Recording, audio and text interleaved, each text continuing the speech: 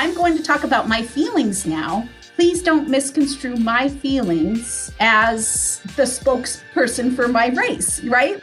And so I think a lot of white people are reluctant to talk about our feelings of race because we literally do not want to offend in any way. And yet we don't know how not to. This is United States of Race, personal stories of how our earliest memories determine a lifetime of relationships. Each episode features one guest sharing their experiences with race. Listen without prejudice to their real, uninhibited stories, because by sharing when we first learned we are all different, we find the common thread that shows us how much we are all the same. I'm your host, DB Crema. After growing up in the Midwest, Catherine purposefully sought out new experiences with race in other countries, only to find that humans share the same hopes, dreams, and fears all around the world.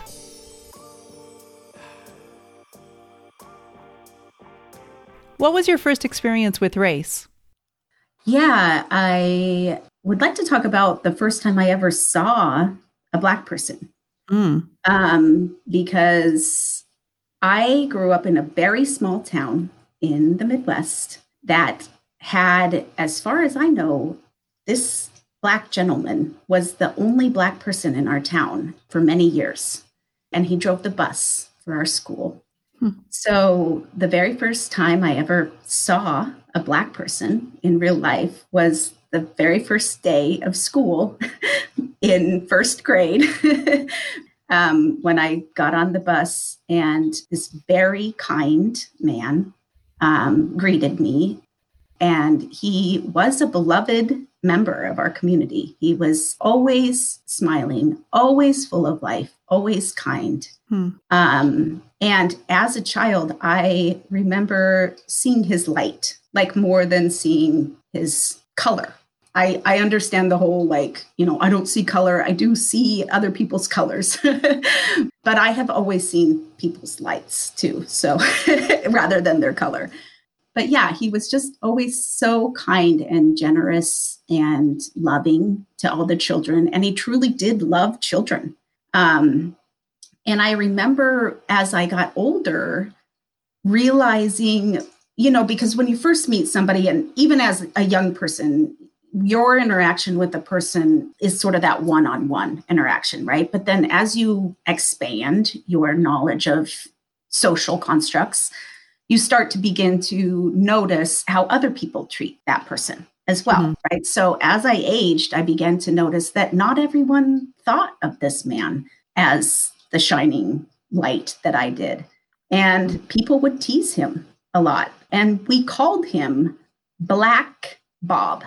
That is what we called him. His name was Bob, but we called him Black Bob to his face.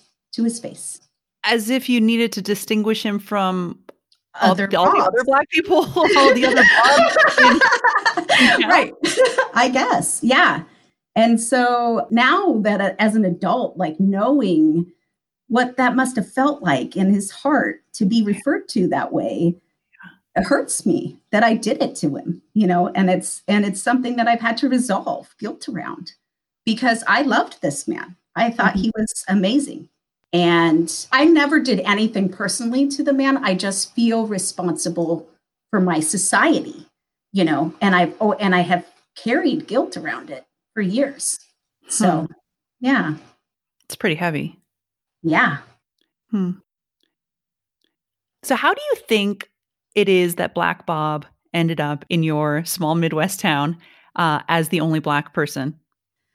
I don't know, actually. To this day, I have no idea why. And he was, and to my knowledge, I am seeing him from a child's brain. So I don't, to my knowledge, he wasn't married. He was a single man who worked for the school system. He drove the bus. He also helped at meals, in the cafeterias. And he, was an essential part of our school. Right. But I think of him as nothing but that. You know how like when your kids say, does the teacher sleep at school, Mom? You know, like that is I have no knowledge of the man as an adult. So the living, breathing human being outside of yeah, he magically appeared in my town to drive my bus and teach me about the very first Black person that I ever knew. You talked about how you started to notice the behavior of other people and how they treated Bob. Did that change? Did that color your view of him? How do you recall that affecting your view of things or your behavior? Well, two things. I think you said, did it color my view of him, which is an interesting question, but what I immediately thought of was how it colored my view of them, of my friends, of people who I considered to be, wonderful, amazing humans, treating another human in a way that I felt was completely wrong. But also it created this vulnerability in my eyes of him. Like I all of a sudden realized, oh, this man has to deal with these people and the enduring kindness that he had. I mean, I did not know his situation, but it seems to me that if he had wanted to choose an easier path, he could have easily moved to a different town that, where he was more accepted, I guess you could say. But it wasn't as if people didn't accept him. They just always treated him as the other. Mm-hmm. How is it that as a young child, you seeing people's behavior made you question them rather than the person that they were like, that you didn't just kind of join on the bandwagon? Like, where does that come from? I think it comes from my soul, honestly. My soul is very old, and I just instinctively in my heart, I knew that wasn't the way that we're supposed to treat each other. It's just not, you know. So, did you in your family? Did you guys ever have conversations about race as part of your upbringing or in the household? Yeah, my father was very racist, actually, openly and overtly racist. Really? And as a child, he had experienced. My grandfather, my dad's father, ran a gas station / car dealership right outside of a very large Native American reservation. And the Native Americans would come off of the reservation and siphon gas in the middle of the night out of the pumps. So this was like before they had the lock pumps, right? And so in order to do that, you have to suck on the gasoline. So they would suck out gasoline. And just hearing that makes me so terribly sad. But to him, he didn't see it that way. He only saw it as they were stealing from his father. And then he was also in the army during the Korean War. My father was. There was a very big separation between white soldiers and Black soldiers, and they did not associate with each other. My father hated Black soldiers, hated the men that he served with. And it just blew my mind again and again. Every time he would talk about it, I just felt like it was so wrong. Somehow that was not the way it should be. That's fascinating. I mean, especially because I imagine what you're talking about is inclusive of when you were very young, and that, most people are a product of their upbringing, but you felt and you could see that was wrong. And Yes. Yeah. I don't recall a time ever in my life thinking, and he was my father. I mean, right? Like you just assume that I may have at one point blindly believed my father's beliefs, but I never felt that way ever. So, we're not all products, I guess, of society. Thank goodness. Some of us live on the outskirts, right? And so what I find interesting now, I think of the times that I have placed myself in Bob's position in order to experience what it must have felt like to be him. Mm-hmm. Because I put myself in Panama, I put myself in the Caribbean, surrounded by people who were not my color, in places where I have at times been the only white person. So you're talking about later in life, and you intentionally put yourself in situations where you were the outsider, you were the other, and you were the only white person. Like, that's curious. Yeah, I did intention. I mean, when I signed up for the Peace Corps, and Peace Corps is probably my next, real sustained encounter with Black people. And so joining the Peace Corps, I knew I would be the outsider. Mm-hmm.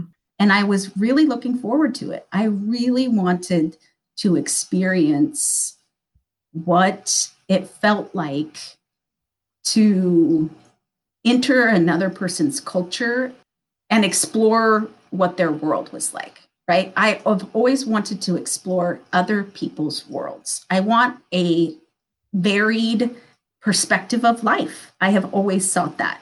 And then, of course, the reality is that, they don't accept you at first. They don't just welcome you with open arms. And then you learn that too, right? And you learn why, why you don't get accepted. My first thought is, isn't that a bit privileged to say like, oh, I want to understand you and your life by showing up in Peace Corps and living in the same village? 100%. 100%. Of course it was. Yeah, it was total privilege. I was a naive little girl, who had grown up with so much privilege. And it was very altruistic of me to imagine that I, would just magically, and I never had any qualms of like, oh, I'm going to go in and fix their problems. I think some people who join Peace Corps are like, well, I will fix them. I will help them. But I had no notion of doing that. I just wanted the experience. And, I ended up, I hope, helping them do a couple of technical things because we do some technical things. Right. So you went for the experience. What did you find? I found that fear lives everywhere. I had an ideal life scenario in my head, right? Like when I joined.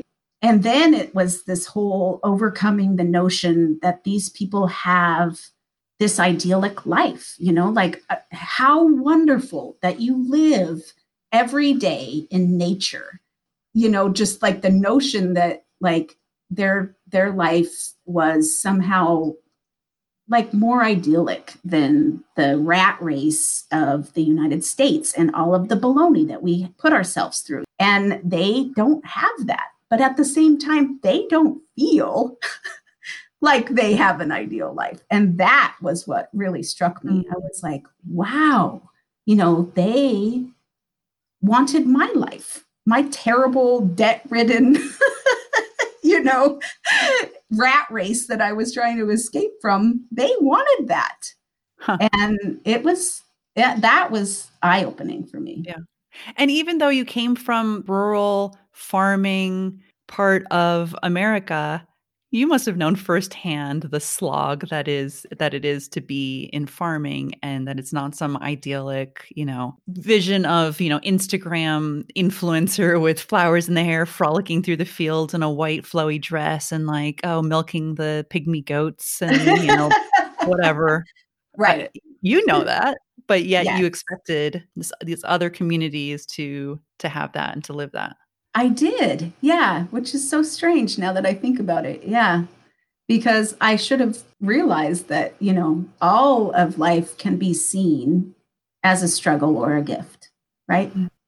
We are all different and we all experience everything on a different level because we have this avatar suit. I picked short, white, person with a crazy significant last name to grow up in a rural setting, and somebody else chose something else. I will never feel the way that they do. And the solution is to be understood for who you are and celebrated for who you are, right? So you mentioned your significant last name. Yes.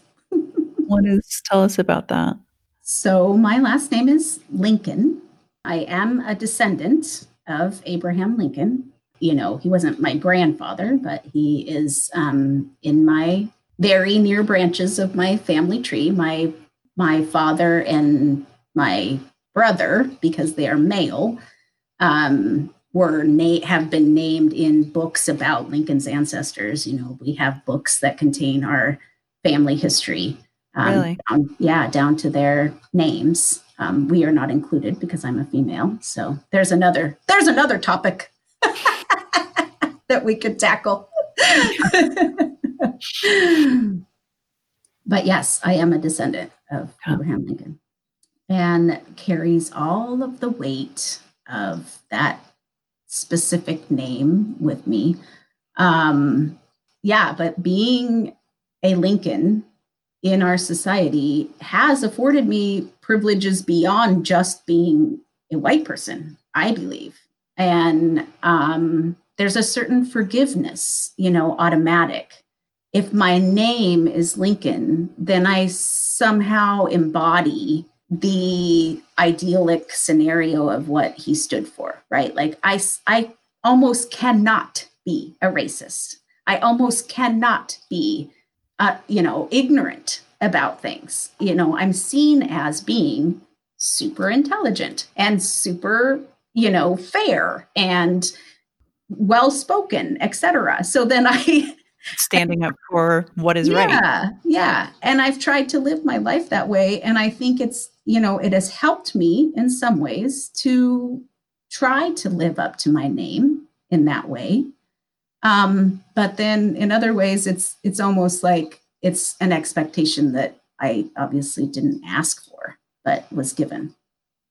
And then it's an expectation as well that I did not see my father nor, other family members of mine living up to.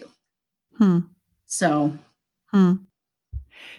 have you ever used it kind of as your, this is probably the worst way to put it, as your get out of jail card or your trump card of I was going to say, did you say that word? Right. But they're like, I can't be, no one can question my ethics and my worldview because I'm a descendant of Lincoln. Have you ever felt that or used that, as your? I have felt other people's assumptions about that. Basically, your last name makes you immune from offending people. I don't know if it makes me immune because it has also gone the other way where I've been challenged. So,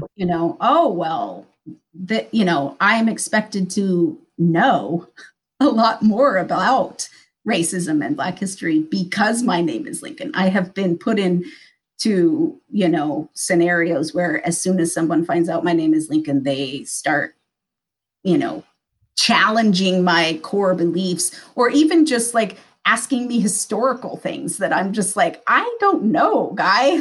So I actually felt like I was obligated to know so many things about Abraham Lincoln in order to answer these questions when I was challenged, which I thought was unfair at times. Honestly. You're not prepared to speak on behalf of Abraham Lincoln and the entire Lincoln family tree? What? Hogwash. But I mean, in that sense, speaking on behalf of the entire Lincoln family tree, there's a lot of criticism of Abraham Lincoln as well, and not overlooking the work that he did in abolition, but questioning the hypocrisy of kind of contributing to the very thing that he was working to abolish. Or even just doing it as political positioning, right? Mm-hmm. Rather than for a truly altruistic. Was he truly altruistic? I mean, are we ever going to answer that question? I mean, there's so many sides of both sides of that can be argued until, the day I die, for sure. So, why did circumstances around his individual being happen the way that they happened? I don't know. but his soul must have at some level agreed that it would play this contribution. And I think whatever you feel about Lincoln is the way that is your truth about him, right? Like either you think he did these things as a political, tactician, or you think he did them for truly altruistic reasons. And I think they're both right, honestly. Mm-hmm. So. Mm-hmm. That's the complexity of human beings.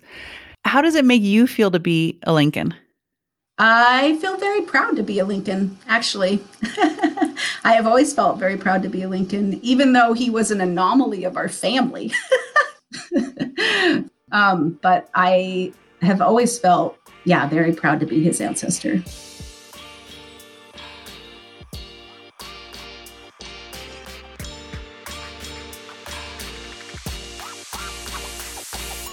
Thanks for listening to United States of Race. This podcast was produced by me, DB Crema. Our artwork is designed by Alley Creative, and our recordings are done via Squadcast FM. With everything being remote these days, Squadcast delivers studio-quality remote recording for all your podcast needs. If you love great storytelling, you can follow United States of Race on Spotify, Apple Podcasts, or wherever you get your podcasts. And show us some love by rating and writing a review on Apple Podcasts or Podchaser. You can also share this podcast with your friends and anyone who believes in the power of building connection through sharing personal stories. And you can follow us on Instagram at, all one word, United States of Race. And as always, if you, yes you, have a compelling story to share and would like to be featured in an upcoming episode, send us a message at unitedstatesofrace@gmail.com. Until next time.